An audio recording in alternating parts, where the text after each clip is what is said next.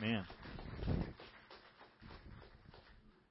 Thank you, Cindy. I invite you to open your Bibles to Matthew chapter 26. I've been preaching through the end of Matthew this summer, and we come today to a message that's normally associated with Easter. In fact, probably the only time you hear this particular message preached or this passage preached is at Easter time. And so some of you are thinking, does the boy not own a calendar? My first Sunday here as pastor was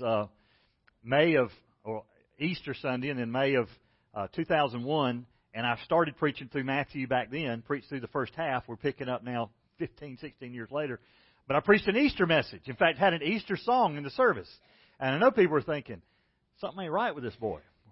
We're singing Christmas songs in May. Well, we're singing Easter songs in August. This message really has to do with the preparation that we're going to see God's been up to for thousands of years to bring us to the point that we're at in Matthew chapter 26.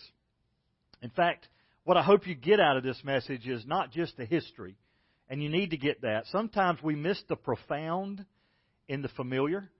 So this is a familiar passage, but it's profound.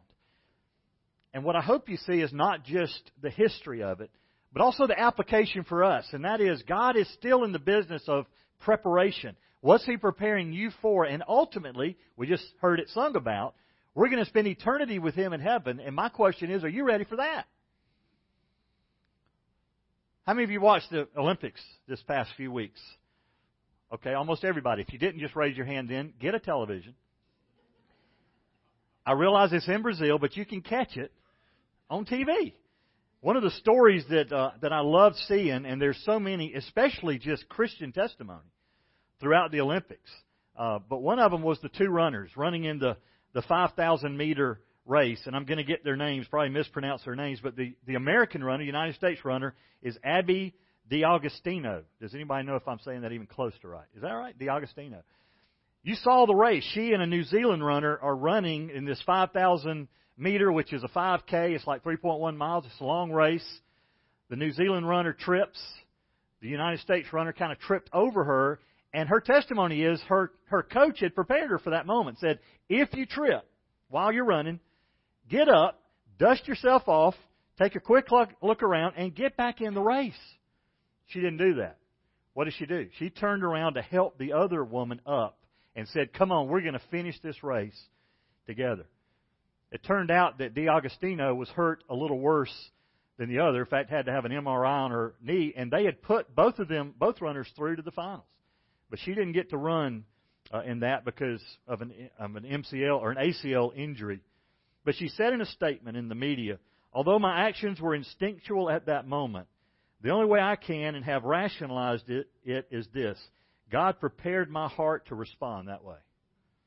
This whole time here, He's made me clear He's made that clear to me, and that my experience in Rio was going to be about more than my race performance. And as soon as Nikki and I got up, I knew that was it. She believes God had prepared her whole life for a moment like that. And think about it, the testimony to the world of her Christian faith and why she did what she did. Well, how about you? What's God been preparing you your whole life for? And really, what's God been at work to bring about in history so that you're here at this time in history? Let's take a look at the passage. This is Matthew 26, beginning in verse 17. I'll read through verse 29. Now, on the first day of unleavened bread, the disciples came to Jesus and asked, where do you want us to prepare for you to eat the Passover? And He said, go into the city to a certain man and say to him, the teacher says, my time is near. I'm to keep the Passover at your house with my disciples. The disciples did as Jesus had directed them, and they prepared the Passover. Now, when evening came, Jesus was reclining at the table with the 12 disciples. As they were eating, He said, truly I say to you that one of you will betray me. Being deeply grieved, they each one began to say to Him, surely not I, Lord. And He answered, he who dipped his hand with me in the bowl is the one who will betray me. The Son of Man is to go, just as it is written of Him. But woe to that man by whom the Son of Man is betrayed. It would have been good for that man if he had not been born. And Judas, who was betraying Him, said, Surely it is not I, Rabbi. Jesus said to him, You have said it yourself. While they were eating, Jesus took some bread, and after a blessing, He broke it and gave it to His disciples and said, Take, eat, this is my body. And when He had taken a cup and given thanks, He gave it to them, saying, Drink from it, all of you. For this is my blood of the covenant, which is poured out for many for forgiveness of sins. But I say to you, I will not drink of the fruit of the vine from now on until that day, when I drink it new with you in my Father's kingdom. The first thought is this: the preparation for the Passover. The preparation for the Passover. Jesus has entered into Jerusalem on Sunday. The triumphal entry, the crowds have swollen. There's millions of people there for the Passover celebration. And they've cried out, Hosanna, glory to God in the highest. And now He spent the middle part of the week, some scholars think Tuesday, others think Wednesday, preaching in the temple precincts. And that's what we've looked at over the last couple of weeks. And now we get this private moment with His disciples. This was now Thursday. And they say to Him, Teacher, where are we going to prepare to eat the Passover? In fact, it says the Feast of Unleavened Bread, which was a festival attached to the Passover. The Passover was a one-day event, but then it continued for 7 more days, the Feast of Unleavened Bread. And they really became synonymous with one another. So the disciples came and said, where are we going to eat this Passover together? Well, let me just remind you, you don't have to turn there, but in Exodus chapter 12 is the institution of the Passover. It's when it's instituted in history. The children of Israel are captives, slaves in Egypt. Moses has been sent to take the people of God out of Egypt. One problem: Pharaoh didn't want to let them go. So they had a series of plagues, 10 of them. And in chapter 12, it's unpacked these words. Now, you can read the fuller thing, but I want you to get the significance of what's about to take place in this passage based on what's been taking place for hundreds of years, and that is the celebration of the Passover. God told Moses, on the 10th day of the month, select a lamb for each household. In fact, we know that if your household had at least 10 people in it, then you got one lamb. If you didn't have 10 people, then join up with another household. So between 10 to 20 people, if you had more than 20 people, you had to get 2 lambs. It was to be an unblemished male, a year old. It could come from the sheep or the goats of your flock. And then on the 14th day, kill it between 3 and 5 p.m. Put some blood on the doorpost and the lintels of the house. And then you're to eat the meat roasted with fire, and you're to eat with unleavened bread. Eat it all. If anything's left over, burn it. There's no leftovers. Eat with your loins girded, sandals on your feet, staff in your hand. Eat quickly in haste. What was this all a picture of? These people were fixing to have to get out in a hurry. The other houses that didn't have the blood applied to the doorpost and lintel, God was going to take the firstborn, both human and beast, from that household. The last plague. It was horrible. And yet the children of Israel were spared. Why? Because they were obedient? Yes. But also the blood, which would become a symbol for them, a reminder to them, pointing towards the blood of Christ, ultimately, that was going to be poured out on the cross. So when we think about the Passover, what the disciples are saying is, where are we going to celebrate this meal that our families have celebrated for hundreds of years? Jesus had, I would think, had celebrated the Passover with His disciples before this day. But certainly He's celebrating it today. And how significant in this passage. And so Jesus says, go into the city. In fact, we don't know this from Matthew, but if you read Mark and Luke's account, he selects Peter and John. And says, go to a certain man. It's interesting, the word certain man literally means go to Mr. So-and-so. Now, again, in Matthew, we're thinking, how are you going to know you got the right guy? Well, in Luke's gospel, it says you're going to find a man carrying a pitcher.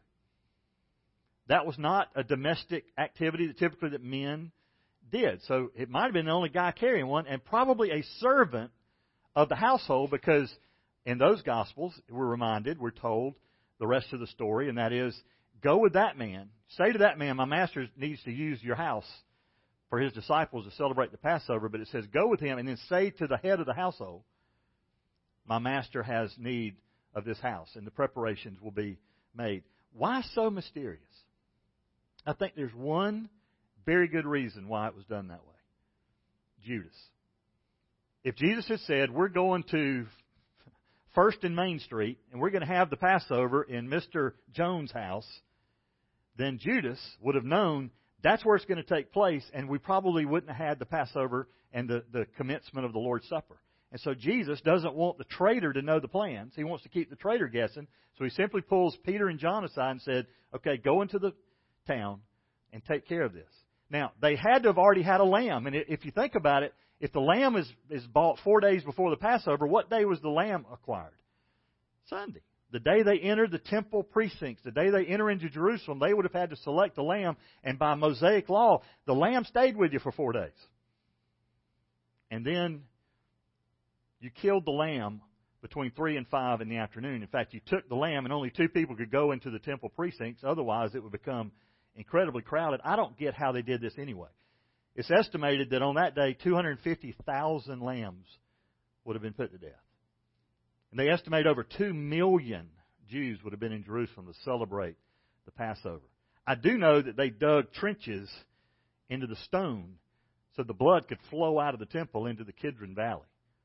Think about just how awesome, audacious that would be, that all of this has taken place on the day, ultimately, that Jesus is arrested and ultimately crucified.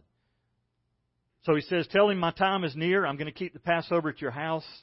And so the disciples did as Jesus directed. That's the preparation for the Passover. But I think in order for us to understand the true preparation, this had been going on for hundreds of years. What's the purpose of it? In fact, as part of the Passover celebration, they had 4 cups that would be shared. They still used the unleavened bread, which was a reminder. We didn't have time for the bread to rise, but also we were getting all the yeast and all the leaven out of Egypt. And so we're leaving with these flat cakes of bread. And so every year they celebrated the Passover by getting all the leaven out of the house and remembering what God had done in their life, how He had rescued him. In fact, part of the Passover meal, one of the sons would say, Dad, what is this all about? Now, he hopefully had heard it the year before, but he was instructed to ask it again, and the dad would remind them, the reason we're eating this lamb is because in Egypt, part of the 10th plague was that children were killed, animals were killed, but our families were spared because we placed the blood of that animal on the doorpost and lintel. And the kids would have heard that year after year after year and knew what it was about, at least knew the history of it. But what it all pointed to was what Jesus was about to do on the cross. And so God has been at work preparing for the Passover for hundreds of years. But then there's also a preparation for His betrayal. When evening comes, they're reclining at the table. Now, apparently the Passover had gotten a little more casual. Because the first Passover, sounds like they ate standing up. You get your shoes on, get your loins girded, have a staff in your hand, eat in a hurry, because this is a picture of what's about to happen. You're about to leave Egypt in a hurry. But now they're reclining at a table. And as they were eating, and I want you to think about that. They've begun this Passover celebration. They're eating, and the one who's going to betray Jesus is sitting there eating with the rest of the disciples. I mean, think of the treachery that's involved in Judas's heart. He's already made plans with the Jewish officials. He's already received his payment to betray Jesus, and he's sitting right there. And while they're eating, Jesus says, one of you will betray me. Wow. Jesus had told them 3 times what was going to happen. And He got a little more detailed each time. But toward the end here, just the last few chapters, as they've approached Jerusalem, He said, we're going up to Jerusalem.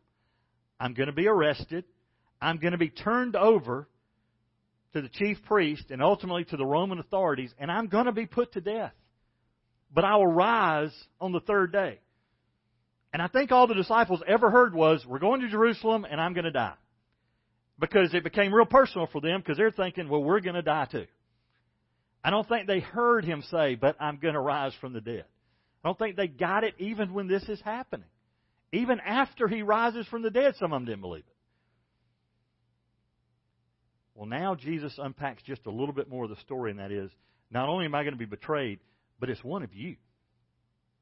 Well, put yourself in their position. You're sitting there eating the Passover. You're celebrating this meal that they've celebrated for hundreds of years, throughout generations. You've celebrated this since you were a young boy. And now a bombshell gets dropped. One of you is going to betray me. Now, wouldn't you be thinking, well, I know it's not me. So what are you doing? You're looking at the rest of them. There's 13 guys in the room, and 2 of them are not going to betray Jesus. Jesus and me.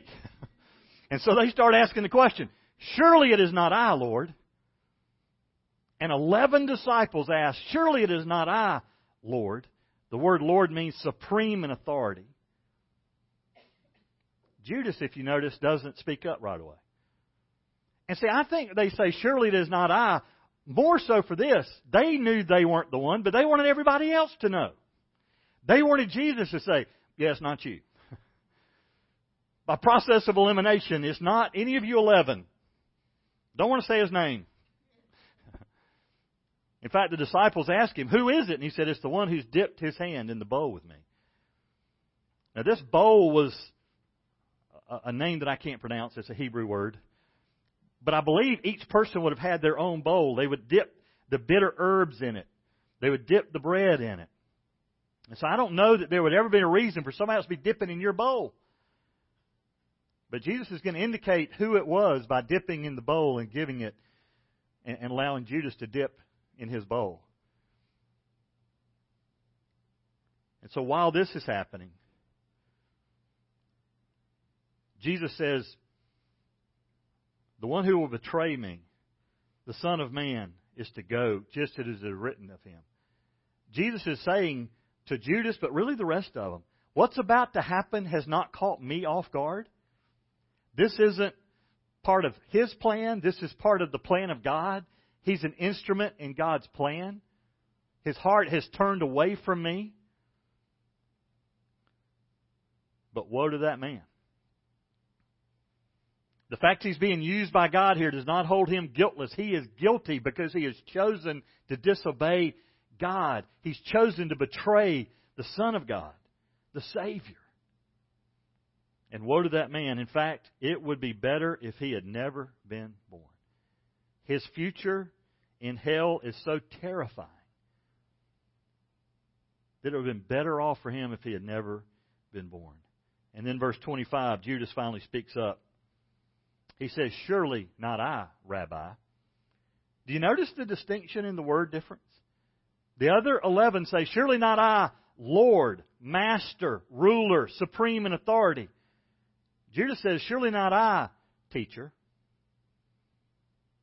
And I don't know if that distinction was obvious to them, but it's obvious to us now reading it all of these years later. And what has Jesus said? You said it yourself. In other words, out of your own mouth, you've condemned yourself. We know from the other accounts that Jesus says, what you do, do quickly. And even though it's not clear, it's very possible that Judas gets up at this moment, because when he does leave, the other gospel accounts tell us that they just assume because he kept the money that Jesus had given him some personal instructions of things he needed to go buy. And so most of the other disciples didn't figure out that he was leaving for that reason. But if so, if he already left and he's not there for the institution of the Lord's Supper that's about to take place, but it's really unclear. He may have been there through all of that as well. But after Jesus has had that conversation with him, we get to the preparation for the sacrifice. And this is the main point. Again, continuing while they're eating, you think they're still eating. Yeah, this was a long deal. There were 4 cups that were used. There was bread. There was lamb. There was significance in each element. There were bitter herbs. There was significance while they were still eating. Most scholars think they were probably at the 3rd cup, which was the cup of blessing, the cup of redemption. When Jesus takes the very elements of the Passover meal and now institutes the Lord's Supper that we celebrate to this day. He took some bread, and after a blessing, he broke it. Why did he break it? I've said it myself before, and I've heard preachers say, this is my body broken for you. Jesus didn't say that. In fact, the truth is Jesus' body was not broken in the sense none of his bones were broken. It was broken in the sense that his flesh was pierced. But all Jesus says is he breaks it. I think he does that just so he can distribute it. In fact, part of the Passover would be 2 cakes or 2 pieces of bread were taken. One was broken and placed on top of the other one. So Jesus is using some of these same elements, but He said, you've been celebrating this for hundreds of years. Now He said, this is my body. And He distributes it, and they partake of the bread. And then He had taken the cup. Again, probably the third cup, the cup of blessing, the cup of promise that God had said, I will redeem you, and I will be your God. And He gave thanks. Isn't that interesting? He blessed and gave thanks for the bread. He blesses and given thanks for the wine. And all the while, He's got to be thinking, this is a picture for them of what's going to happen tomorrow. I'm going to be crucified on the cross. And even before that, I'm going to be beaten. There are going to be stripes on my back. And my blood is going to be spilled both by a crown of thorns and nails in my hands and my feet, and ultimately by a spear in my side. The disciples didn't know that. They didn't get that. But as Jesus has given thanks for that, He's literally thanking God for His sovereign plan that's at work of what is about to happen. This is my blood of the covenant. The old covenant was sealed with blood of animals. You got to understand something. The blood of animals were used as part of the Day of Atonement. They could never remove sin. They just kind of covered sin. What Jesus was about to do with His shed blood would remove sin. Ultimately, once and for all, forgiveness of sin. This is my blood poured out for many for forgiveness of sin. You and I struggle with the word forgive because we can't forget. But when God forgives, the word literally means to send away. Isn't that great? That God would take our sin and not just put a blanket over it, but He sends it away. You and I can't do that. And you and I struggle if we forgive somebody to ever send it away. But God can, and He chooses to do that. And it's because of the blood of Christ. And then listen to this promise. I'm not going to drink this fruit of the vine again until I drink it with you, new, fresh, in the kingdom of my Father. Think about that. This may be the only message you've ever heard preached from this passage where we didn't partake of the elements. But when you do that at your church, what's that all about? I grew up in a church as a little kid, and I'd walk into the back. I grew up in Macon, Georgia. I walked into the back, and when I saw that table at the front with the white linen cloth on it, I knew, oh, this is when they're passing out the juice and the bread. And until I came to faith in Christ, I just kind of passed it along to my parents. And once I became a Christian, I was able to participate in that. But quite often it became too routine. It became normal. And so my encouragement to you is this. In fact, we're not going to turn there, but 1 Corinthians chapter 11, verses 23 and following, just 4 principles from that. As Paul reminds the people about how to take it right, how to do this remembrance right. Because Jesus said, as often as you do this, as often as you eat this bread and drink this cup, remember me. So the first thing is, it's for us. Jesus isn't doing it anymore. He will afresh with us in the kingdom, but we're to do it often, and when we do it, we remember His death on the cross. It's for us. Secondly, we continue to observe and remember until He returns. So until Jesus comes back, until we see Him face to face, we continue to celebrate this Lord's Supper that Jesus instituted on this night. And by doing it, third thing is we proclaim His death until He comes. It's a testimony, a reminder, body, blood, forgiveness. And Paul says in 1 Corinthians 11, do not take it in an unworthy manner. At least 2 things that means. Number 1, don't take it as being meaningless. Don't ever participate in it where you're not really focused on what it's really all about. Where you haven't taken time through worship and through prayer to be ready to receive these elements that are so significant. But even Paul said, don't receive it without self-examination. God, am I your child? Can I take this as a believer? And Lord, is there anything between me and you right now that I need to get right? Because this is about forgiveness. God, is there anything that I just need to be forgiven for? And my last thought for you this morning is this. Are you ready for the celebration? Here's what's going to happen. We're going to continue to celebrate the Lord's Supper until He returns, but we're ultimately going to celebrate it with Him anew in the kingdom of heaven. Are you ready for that? Well, one way you're ready for that is you got to be a child of God. If you've trusted Christ as your Lord and Savior, then you're ready from that standpoint. Revelation 19, verse 9 calls this the marriage feast of the Lamb. I served on staff of a church in Gastonia. There's some Gastonia people here this morning. They're going to know who I'm talking about. My secretary asked me one day, she said, is there going to be food in heaven?